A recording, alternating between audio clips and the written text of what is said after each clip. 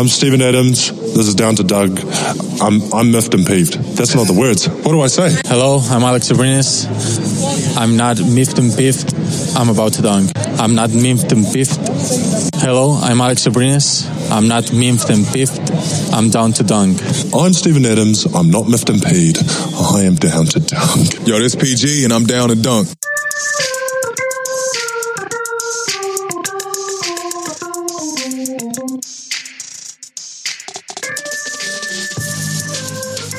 Welcome to Down to Dunk. I'm your host, Andrew Schlecht. We're part of CLNS Media, DailyThunder.com, and featured on Dash Radio at 5 o'clock Central Time. With me today is my good friend, Michele Barra. Michele, what's up? It's Deontay Day, right? Well, it was yesterday, but you know, it's still Deontay Day for me. Probably every day is Deontay Day from here on. So he agreed to a multi-year deal. The terms weren't released when I was asleep, were they? No, I haven't seen anyone with the details, so I would say no. Yeah.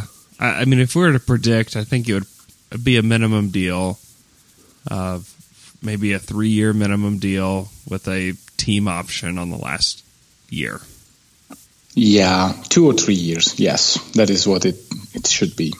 Yeah, which is great. I think that, and I don't know if this will result in playing time for him. I'm still probably a little skeptical that will be the case because I think that the team really likes what Nader does. But it gives them another option where they don't have to count the days, because I saw somebody put on Twitter, and I don't know how accurate this is, but they said the Thunder saved like $40,000 like every single day that they didn't sign him. And so yeah, it was significant, and they had to be at 14 as of yesterday. And so they went ahead and took care of that. Now they're at 14, and they don't have to worry about any roster penalties or anything like that. And they got Deontay on the team for a little while, which is super nice. Yeah. It doesn't mean that I'm winning the bet just because Timothé Luwawu-Cabarrot is playing a lot for a crappy team, but it feels like I'm winning the bet. You definitely won the bet. I mean, if you were to tell me that after Summer League that, here's the deal. TLC is going to get his 4th year declined, and he's going to be salary dumped, and Deontay is going to get a multi-year deal. I'd be like, man, that's a little strong. That's a little strong. But no, like he's proven it in a lot of ways this season. Is he a consistent player? No, but he had some big moments. That Portland game, he was so good, and it was the shooting was a huge part of it, but it was also the defense. It was the defensive plays that he could make. It's his athleticism. It's his strength, his versatility. Like I think he's going to be a good player for this team. Yeah, and to be honest, I mean, I heard Brett saying that he doesn't think he's a positive contributor as of yet. I disagree a little bit, because the defense that is shown on James Harden and against Portland, as you mentioned, that is legit. That is very good defense for any standard. I know that offensively you don't know what you get, but still, and this is where Brett, I think it's right, is you need to try him.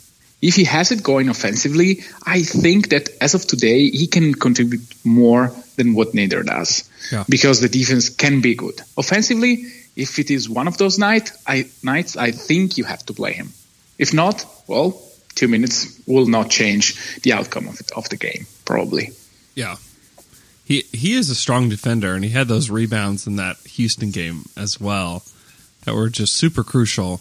I'm excited. I'm excited that he's going to be on this team. I think that he's a guy that can develop into something. And if you get contributors that are on minimum type contracts or rookie scale deals, like that's how you maintain flexibility to make trades, and that's how you become, as close to a contender as you can be. Because if you have contributors up and down your roster, that's great.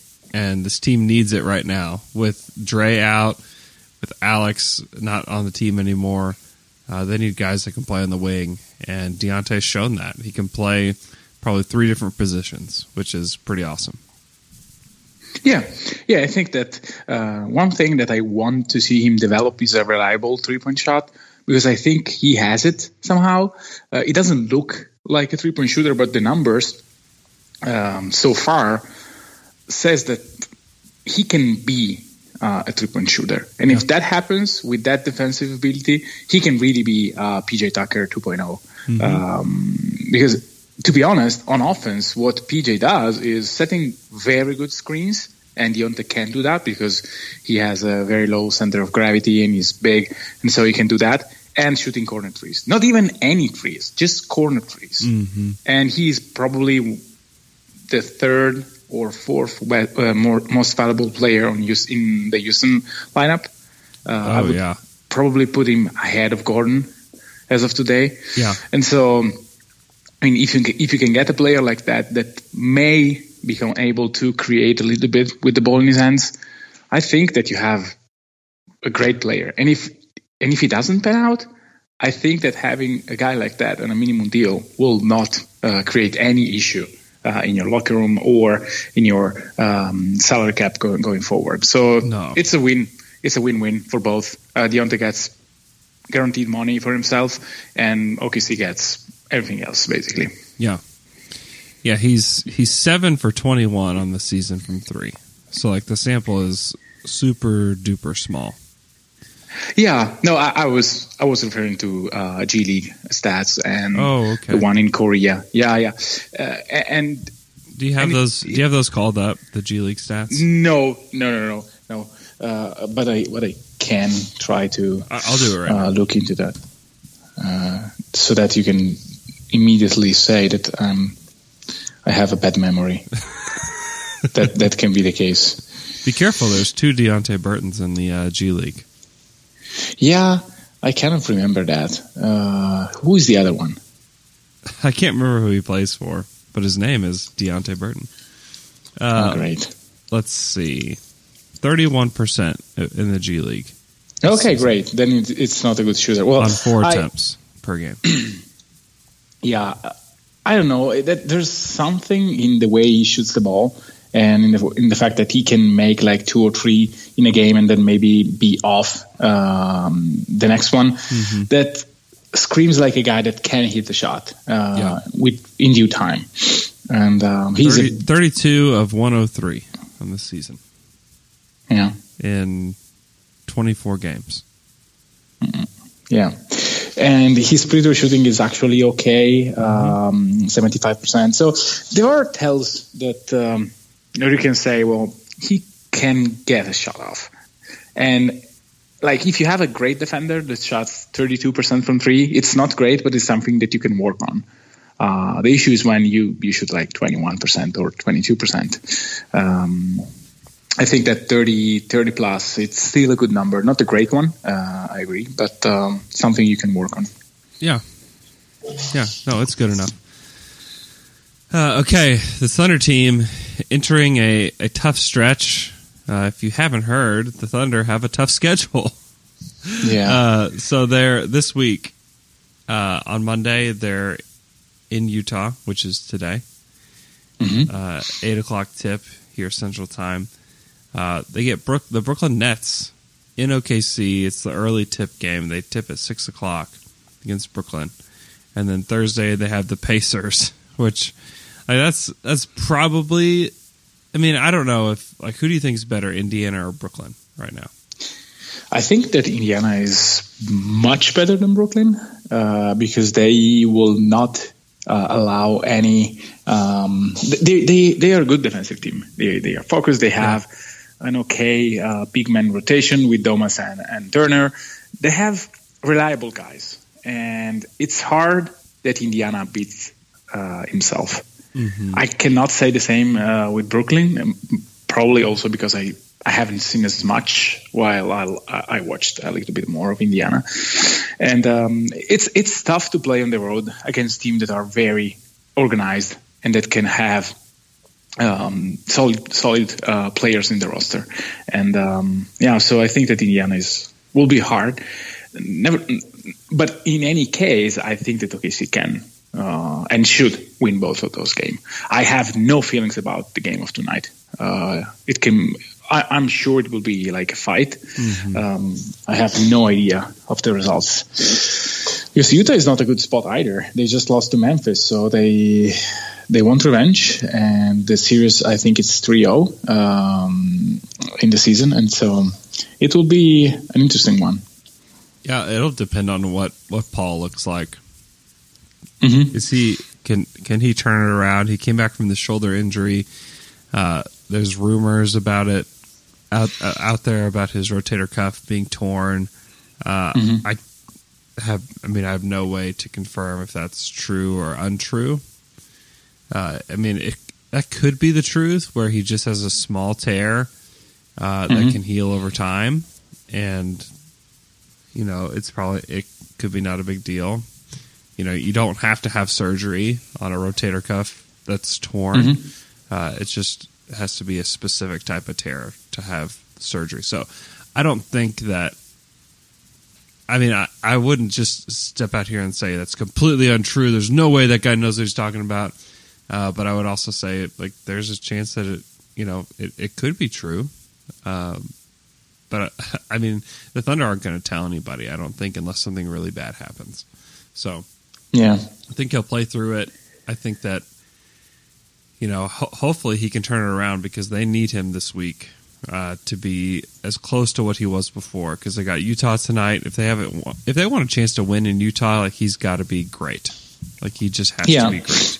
And then Saturday, or every single one of the other player needs to be great. Or Schroeder needs to have an efficient night or something like that. Yeah, very efficient one, one where he goes 4 out of 6 from 3. Yeah, we haven't had a night like that from Schroeder in a while, so it would take a lot to beat Utah in Utah, especially. Both teams are off of a loss. I kind of like the Thunder more off of a loss than I do off of a win. I think that they play harder off of a loss, and so if they could go, they play Portland, LA, Utah. If they can go 2-1, that's almost miraculous at this point with the way that they had been playing. So we'll see. Saturday, Golden State's in town to play the Thunder. It's a big one. It's a 7:30 tip. It's an ABC game. It's a big game, and the Golden State Warriors aren't exactly in the best place right now. They lost to the Phoenix Suns. They could play without KD.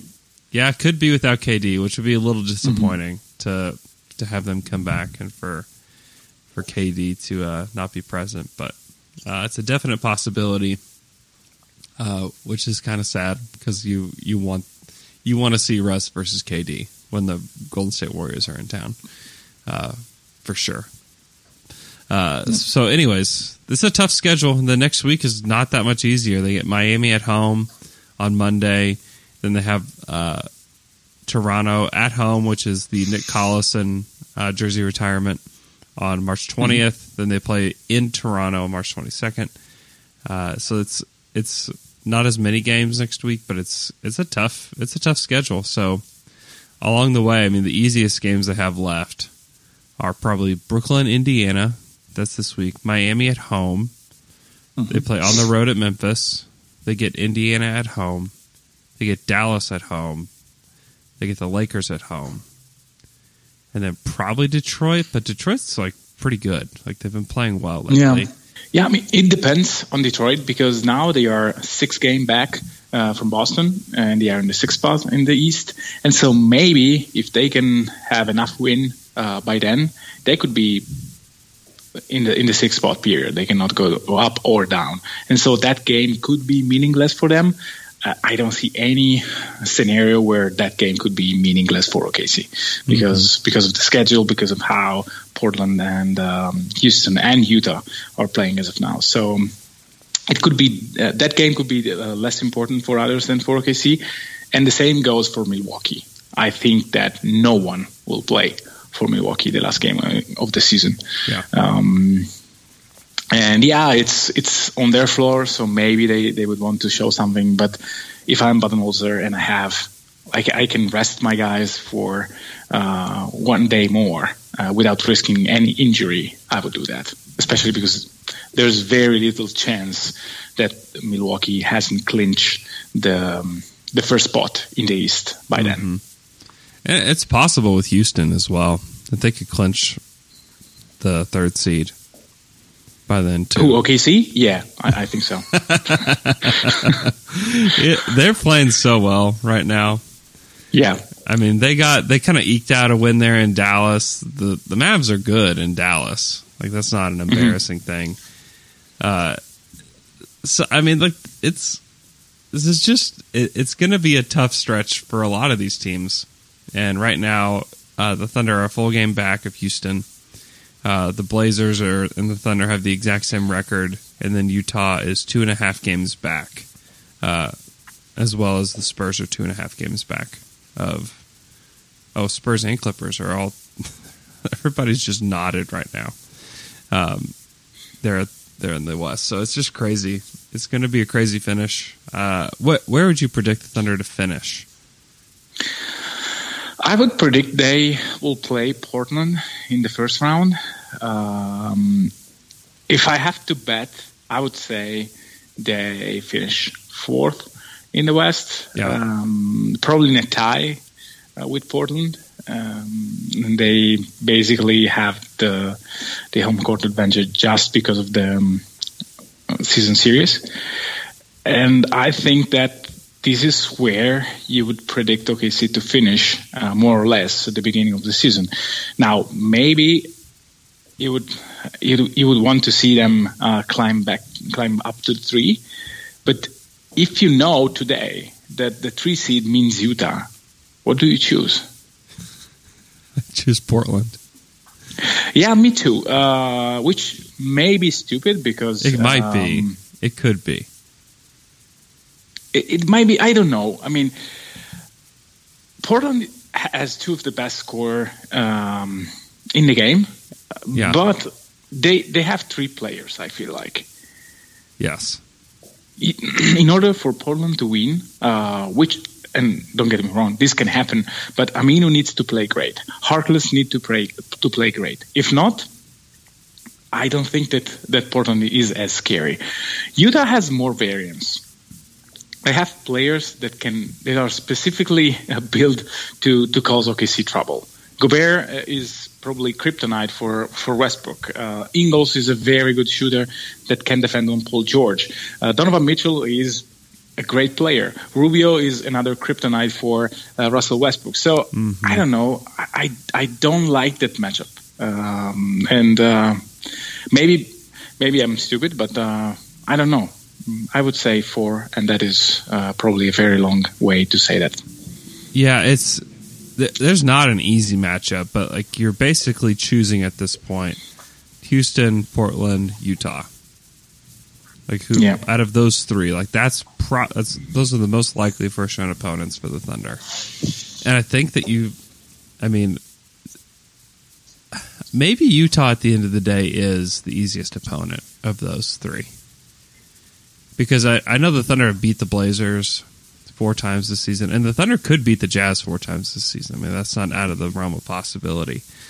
But maybe Utah's they've got some guys, but if they're not making shots, if you can defend them, I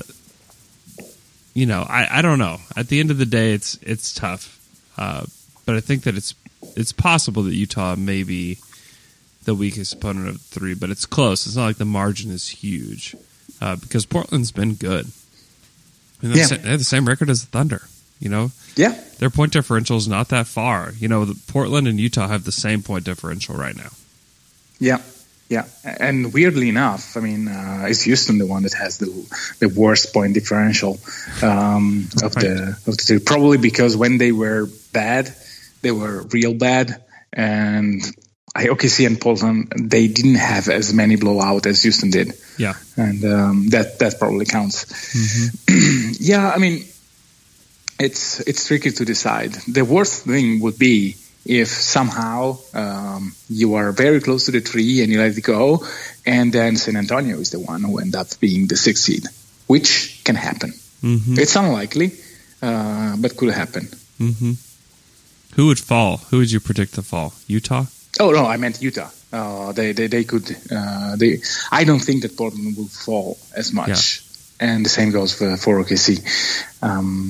Wouldn't that be so terrible for the Denver Nuggets? Like you fight all season, you end up with the 2 seed, and then you play Utah in round 1. Yeah, that's awful. I guess it could be Golden State. I mean, with the way that they're playing, they've gotten lucky that Denver's gone through a little lull here. Yeah, because Denver is 6-4 in their last 10. I mean, if they were just playing normal ball, like they were 8-2, they'd be in position to take that number 1 seed because the Golden State's lost 6 out of the last 10 games. Yeah, and you know who playing good ball against minor opponent could be in the mix for the first seed in the West? The OKC Thunder, and that is what you mean about losing opportunities on my goodness, on the road because I mean it's like last season. It's not like last season, but some of the losses are bad losses, and with 2 or 3 games more, you are there with Denver, and you don't know what happens. But anyway, it doesn't help to think about that. So. What are your thoughts about the Clippers game? I want to hear them. It was kind of similar to how they've lost games during that losing streak, where I just feel like they didn't show up really in the first quarter, and then I described like how. Like the foul stuff, like I get it's frustrating. I think the 6th foul on both Westbrook and Paul George, despite what the last 2-minute report says, is I didn't like them. Like I don't like those calls. When those guys have 5 fouls, like that's the call that gets them gone. Like I don't like either one of those. But also, like you can't foul somebody in the first quarter and out of frustration. And then complain to the referees later that, I can't believe that you let us foul out. I mean, like, okay, guys. Like, you can't shoot yourself in the foot and then get your foot run over by a car and then complain about your foot hurting. It's like, well, you actually did that to yourself earlier. Like, you just... Yeah. I just think that... And, Paul, I think that Paul takes a lot of contact, especially when he's going to the basket. And he gets frustrated, and you see his frustration every single night with the officials. And I totally get it. I totally get where he's coming from because you can see it. Do I think he's unfairly officiated? I think for the most part the answer is no. And also, I mean, I just don't think people have any idea how difficult it is to be an NBA official and how fast the game moves and how you can when you watch on TV, like you can see everything. When you get down on their level, dude, I don't know how they see anything. It's a tough game to officiate, and it's kind of low hanging fruit to go after the officials. Do I think they make bad calls at times? Absolutely. I think there were some bad calls in that game. I mean, there's no doubt about it. At the end of that game, there were some bad calls that may have led to the Thunder losing the game. Sure. Is it something that's on a nightly basis? Probably not.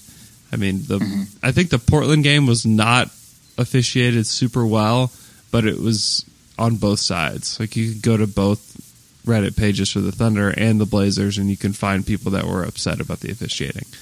That's not the kind of balance that you want, but I think that's still a balance nonetheless.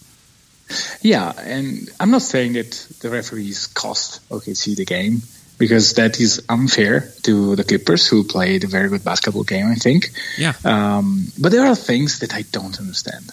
And it's not about watching plays and call live. For example, the Russell Westbrook foul was a foul. You're under 2 minutes to go.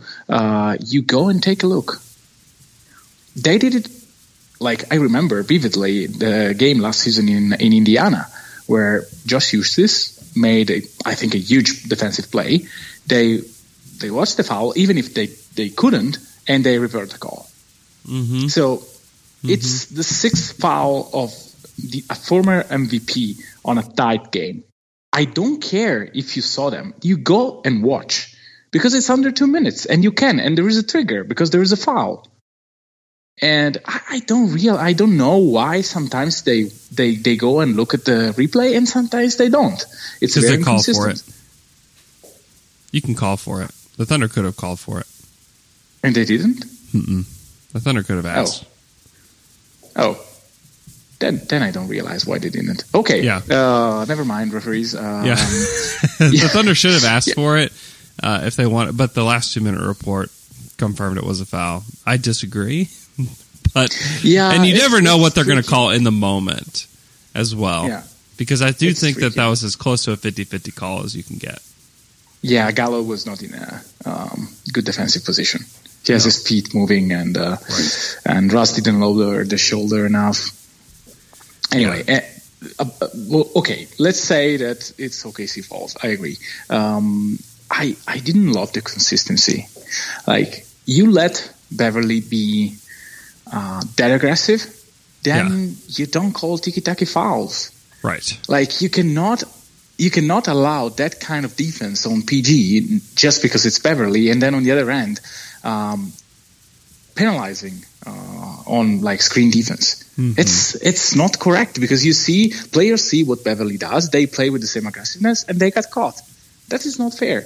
This league operates that way, and it's not great because Patrick Beverly only had 3 fouls, and then the last 2-minute report said he had how many in the last 2 minutes? 2 in the last minute and a half. Yeah, he had 2 in the last minute and a half. I mean, he's a guy that probably should have fouled out as well.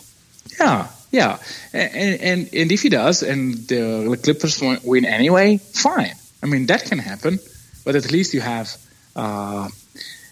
like a consistent way to officiate. And to be honest, even if it was consistent, too many fouls.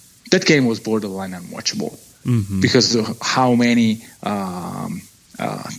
much time they spent at the line. Same with Portland the night before. And yeah, so I didn't like that, and I don't know. There are a few other things that I didn't like. For example, the one continuation that Lou Williams got, which was exactly the opposite of the focus of the season. Like, if the guy is not in the shooting motion and it was shooting a 3, then you cannot give continuation, and they did. So it's thing that I don't understand. But yeah, I mean, they did the same thing. They gave one to Lillard in Portland as well, just like that. Yeah, very close. And those calls, I know that it's meaningless to point them out because we are not the guys who evaluate the referees, but still, I don't know. I didn't like the game because of that. And if a fan don't like the game because of the referee, that is never a good look. Yeah, for the league. Well, and I think it was very consistent across the entire Thunder fan base. They didn't like the way that game was officiated. So we'll see what tonight looks like, if there's any sort of bounce back. But I don't want to take anything away from Lou Williams in that game, or even Gallinari. Oh no, he was awesome. They were both so good, and they won the game for their team. And Russell, and this is a big bright spot, is that Russell looks good. Like, he's driving to the basket. When you watched him against Memphis last week, it was like, oh boy, is he all right? He's like completely lost his mind. And then 2, like, he's not going to the basket at all. Like, what? Like, what is the deal here? I really did not understand. Like, you are playing against Joakim Noah and Valanciunas. There was, am I mistaken, or Jaren Jackson was out? Yeah, Jaren Jackson's out for the season, I believe. So no rim protection whatsoever. So there was nothing. Sorry, my coffee machine went on for apparently no reason. So, and he had all the space in the world, and he just settled for as many jumpers as he could. Mm-hmm. That I didn't understand. But I felt like against both Portland and the Clippers, he was really looking forward to go to the basket. Yeah. And that is a very, very good sign. He was awesome. And if we could just get Paul to be healthy with this version of Russell, like this is, and then the defense kind of turn on a little bit more, like that's like top level Thunder. But I just don't feel like these guys can match up with like playing great together. Because Russell, like right now, like if this is the Russell that we get come playoff time, I think the Thunder are like really well positioned. And if they can just get Paul George back healthy, that's good because the bench has played well lately, save for Dennis Schroeder, who I think has been just abysmal recently. Yeah. But Nerlens except for the fourth. Yeah. The Clippers. He was okay in the early part of the fourth quarter. Mm-hmm. Yeah. Overall, 5 of 20. Like, okay. Yeah. Like Dennis Schroeder does not need to be shooting the ball 20 times. I mean, that should just not be a thing. But if he can turn it around a little bit, because he's had cold streaks, hot and cold streaks during the season. Like he doesn't need to be on fire like he was in January. Like he just needs to be more efficient than 5 of 20. But they're getting a lot of production from other guys. I think like Nader's been good. Like he's been pretty good for this team. He's played some good minutes in the last 2 games. And then I feel like Markieff is rounding into form and finding his role in this team. Yeah, those are the 2 things that I think were the best positive of the Clippers loss. I think that Nader is starting to get the defense, and he's starting to be a little bit quicker on his feet, and he's not closing out as hard, but he's trying to contest anyway. Mm-hmm. And it was incredible to see that the best defender on Lou Williams was him. Maybe it was just random, because random things happen all the time in the NBA. And if you take like 5 minutes of the game, anything could happen. Even Robertson like hitting 4 or 5 threes. That happened as well. So it can be random, but he was very, very solid on Lou Williams while providing very good offense. I mean, that dunk was incredible. He dunked on Harrell. I know. So weird. Yeah. And Keith, I don't care about the offense because I know that like somehow he will be able to provide offense in either pick and pop or a few post-ups. I don't like the mid-range, but he will take like 1 or 2. I don't care. Mm-hmm. What I'm looking at is he terrible on defense? And I think that the last 2 games, I would say was okay. Not good, but okay. And if Keith can be okay on defense, you got a player. Because Tupat was oftentimes 0 on offense and okay on defense. Mm-hmm. He was not like great on the defensive end. And I think that what Markieff can do that Pat surely can't do is being a positive defensive rebounder. With Noel, you need that. And so if Keith can be this kind of player for the rest of the season, this is a very good signing. And lastly, I want to touch on can Paul and Russ be great together? Mm-hmm. And I think the answer is yes. But if Russ shoots as much, I don't think they can be the best together. And on some level, with Russ shooting low volume, is likely that his percentages are not as good. There is a correlation between the fact that the MVP year he was shooting that much and he was still efficient. Mm-hmm. And then the year after he starts shooting not as much and the percentage are not there. Then he starts shooting more and the percentage go up in January last season. And this year, same thing. So to me, there is some correlation, because if Russ is shooting like 15 to 20 times and not 20 to 25 times, those shots are either possession that PG takes on his own, or wide open shots for other guys. And I don't know where those shots are better placed. Yeah. If it is Russ or others. And as of now, in the last week, it seems that OKC is better off with Russ shooting less than Russ shooting more. He's efficient. That is the problem. He's very efficient the last few weeks. But somehow, maybe it's just PG being out and PG being not the best. But we need to see both having a great game. And the Utah game doesn't count because Russ fouled out and PG took over. So I don't know. Yeah, I do think that some of this does fall on the shoulders of PG just not being very good recently. Mm-hmm. And so I want to see it. I want to see a full strength Paul George with this version of Russ. Like, what happens? Is Russ still going to be the alpha in that situation? Is he still going to take? I mean, he took 7 more shots in that game. Mm-hmm. Is that going to happen? I mean, some of those happened after Paul George fouled out, but still. It is. I do think you're right. The best version of the Oklahoma City Thunder is when, excuse me, Paul George is taking more shots than Russell. I just think that's the best case scenario for this team. McKelly, I want to get your take on Steven Adams because right now you're either for him or against him. Where are you at? Oh boy, this is such a hard question to answer. There is part of me that is mad at Steven. Because I was looking for a great season. And the beginning of the season was kind of in that direction.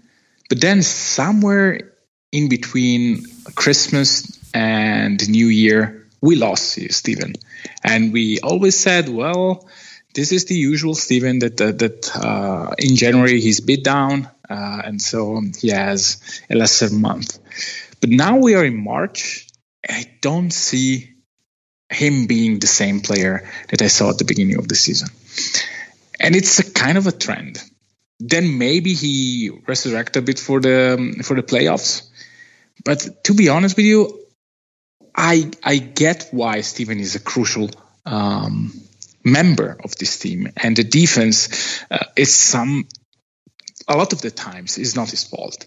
Because when you see like a guy like Harrell rolling free to the rim and Steven is playing close to Lou Williams and you blame him, then in those actions you are dead wrong. That is the help guy who should be there to contest. Because this is how the defense is played. So if you're complaining with Steven for the pick and roll defense, this is you being wrong. But if you're complaining about him being less aggressive on offense, less polished on offense, less effective, less efficient, then I think there is some reason to be mad. But not completely on Steven. Like he's getting less and less touches. And that is the other part of Russell taking so many shots is Steven is taking less. And I think that to get him involved in the offense, you need to feed him. And that is kind of gone. Mm-hmm. And I don't realize why. And it's hard for a player to be 100% focused when you don't touch the ball as much. And if you realize, like last season, Steven Adams pick and roll with the lob was probably one of the best action that OKC run. This year is gone. There is a guy who mentioned that on Twitter. I don't remember from the top of my head who he was, but it was a right conclusion to say that is less and less for OKC. I wonder if those kind of actions will come back in the playoffs. I'm not sure about it, but it can be. And especially with Russ being back from 3, that may be something that teams start officiating, start defending in a different way. And so maybe the pick and roll can be back. But yeah, so it's a mixed feeling for me. Defensively, I'm okay. I don't care about rim protection a lot.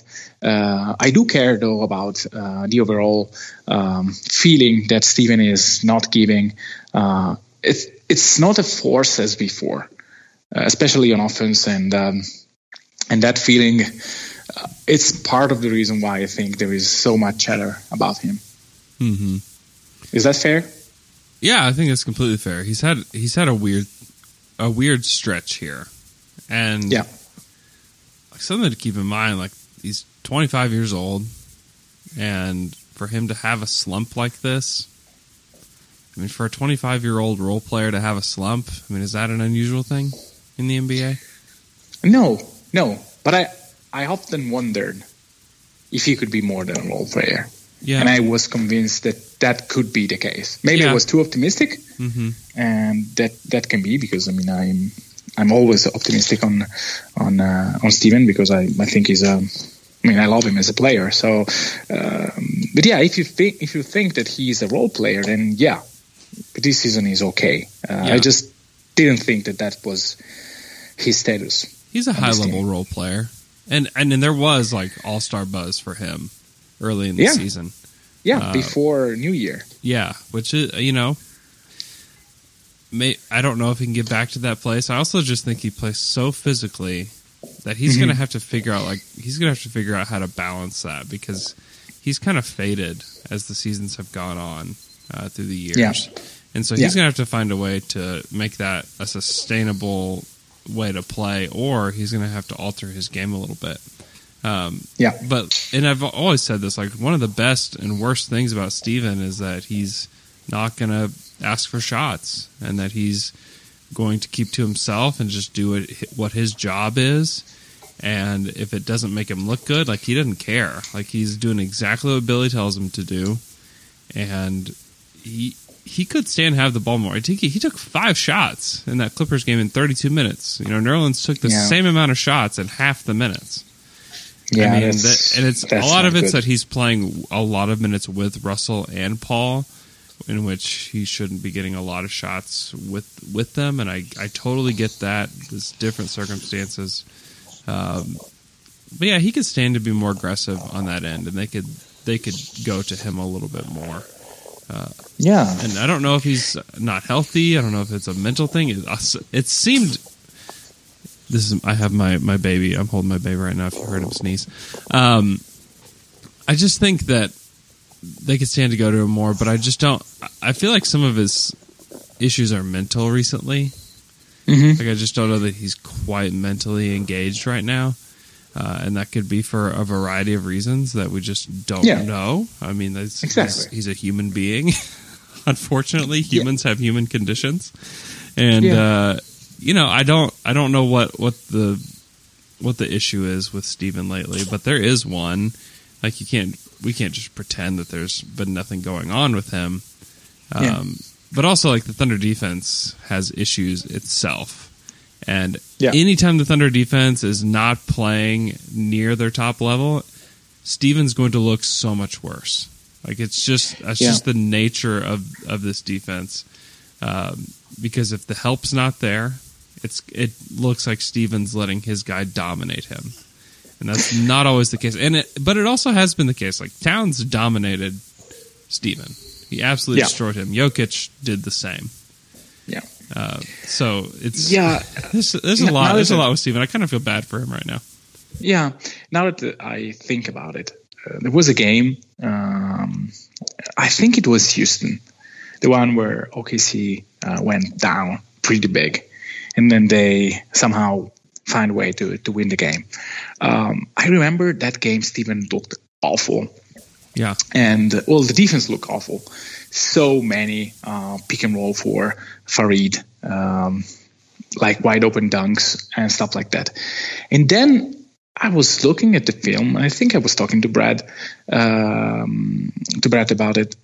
And I felt like there was a help missing every single time. And in the second half, like somehow Grant was always there. And the defense looks great. Grant looks great. And Steven looks okay as the first half. So Steven has to be up on pick and roll defenses. Because against Harden, against Mitchell, against Lillard, against Murray, against every good team in the West, Steven will be the guy who prevents an immediate three. That is his job, while trying to be physical enough to give less space to the roller. But sometimes the pass goes anyway, because this league has great passers, and Lillard, Murray, Mitchell, these are great passers. Mm-hmm. And so if the help is not there, you feel like that Steven is the guy is to blame, and it's just wrong. So sometimes it's really Grant or Russ being a spot like a tad late, and maybe Ferg being less effective because players are starting to play around with him in different ways, like they are pushing him on screens and getting away with that. So there are multiple things that go into the fact that OKC is not a good team defensively.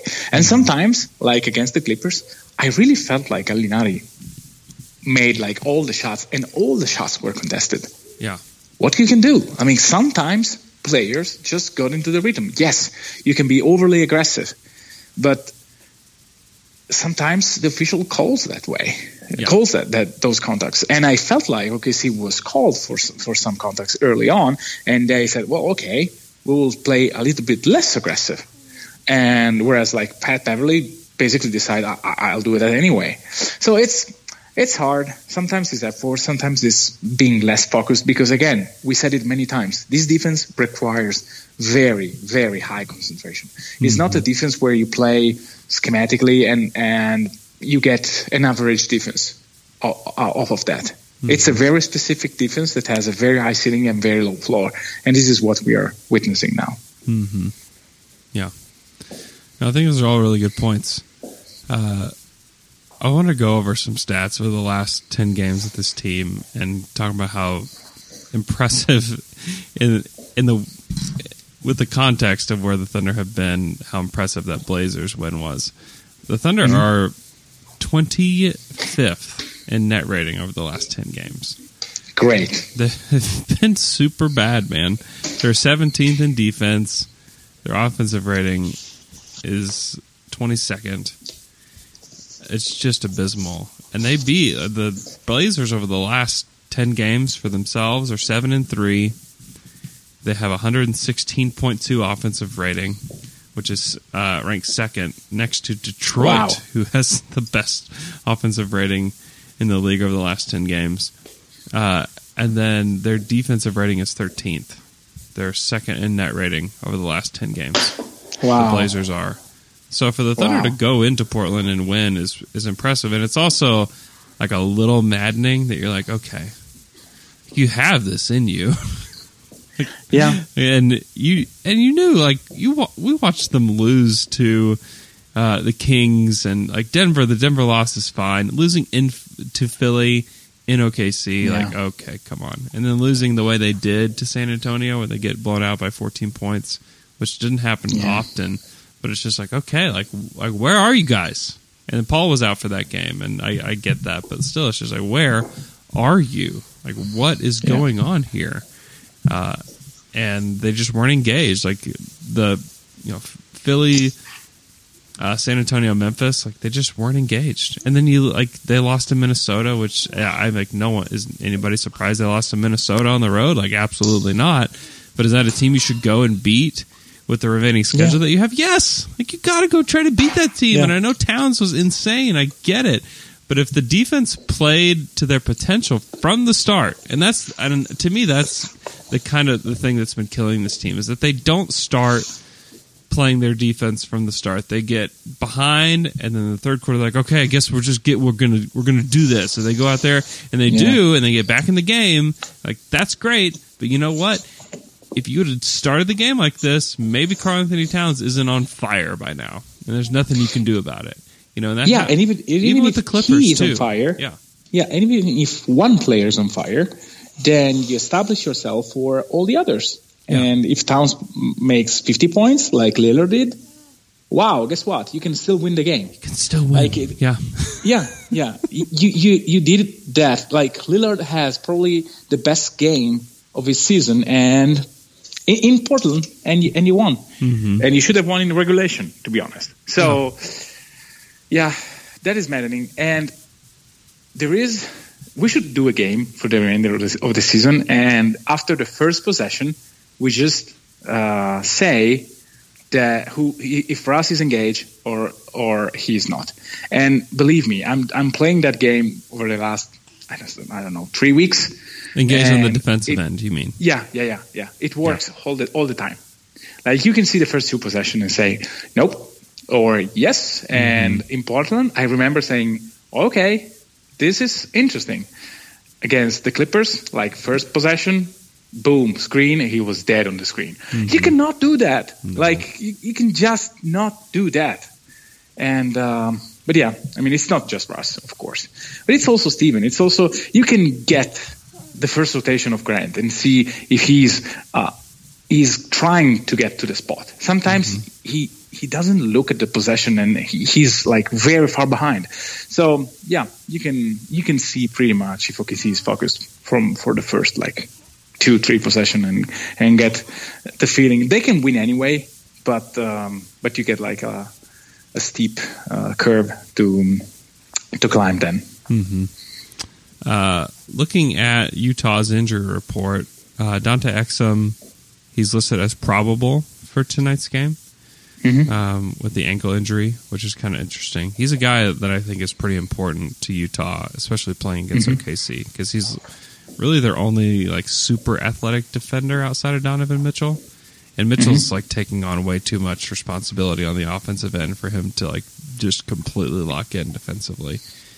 So he's interesting. Raul Neto is out. Ricky Rubio has been ruled out for the game with a hip injury. So like, and then Epe Udo, who doesn't play anyways, is listed as probable. But so like Rubio being out is super interesting because like what does Russell look like against Utah without Rubio? Because I mean, seriously, it was hilarious watching him in the last game because he just posted him up every single chance. Oh, we got another opinion here. I just think that maybe we don't get a like Russell with his hair on fire tonight, which is can be a good thing for the team, like no doubt. But I think in recent years it's been more of a bad thing than a good thing. Yeah, we'll see. I mean, I just want to see the first 3 shots that he takes. Yeah. What kind of shots they are and how he defends. He will probably be on either Korver, which is scary, or I don't know, Ingles. I don't know who starts for Utah without Rubio. Yeah, I think that it's good. I mean, Jay Crowder, Royce O'Neal combination with Donovan Mitchell. Then it's Royce O'Neal. Is probably what it is. Yeah, because they like to play Royce O'Neal. I like that guy. He's pretty awesome. I don't know why you like him. I know. Why? Yeah, I know why you like him, but you like him very much, like too much for him for his skills. I would say. I mean, he's just a 3-and-D player. Like, that's not it. very like not nothing, very 3E. Nothing else. He's shooting 39% on the season. 39? Yeah. Really? Yeah. Oh wow. I don't know what the attempts are at. Yeah, he's 50 of 126 on the season. Well, that's not a small sample. No, that's a good sample. I like. Oh that. wow. Yeah. I remember us having. He's basically he has the same shooting percentage as Kyle Korver does, on much less attempts, obviously. And probably wide open ones, but still. Yeah. If Russ, I would say that Russ guards the guy, and he gets the same amount of wide open shots that he gets on the regular basis. That's probably right. That's probably right. We'll see. Yeah, their shooting is. I need to see if I can line up their shooting from last year to this year because like they have nobody shooting 40%. Tabo's shooting 48%, but he doesn't play for them. George Niang shoots 40%, but he doesn't.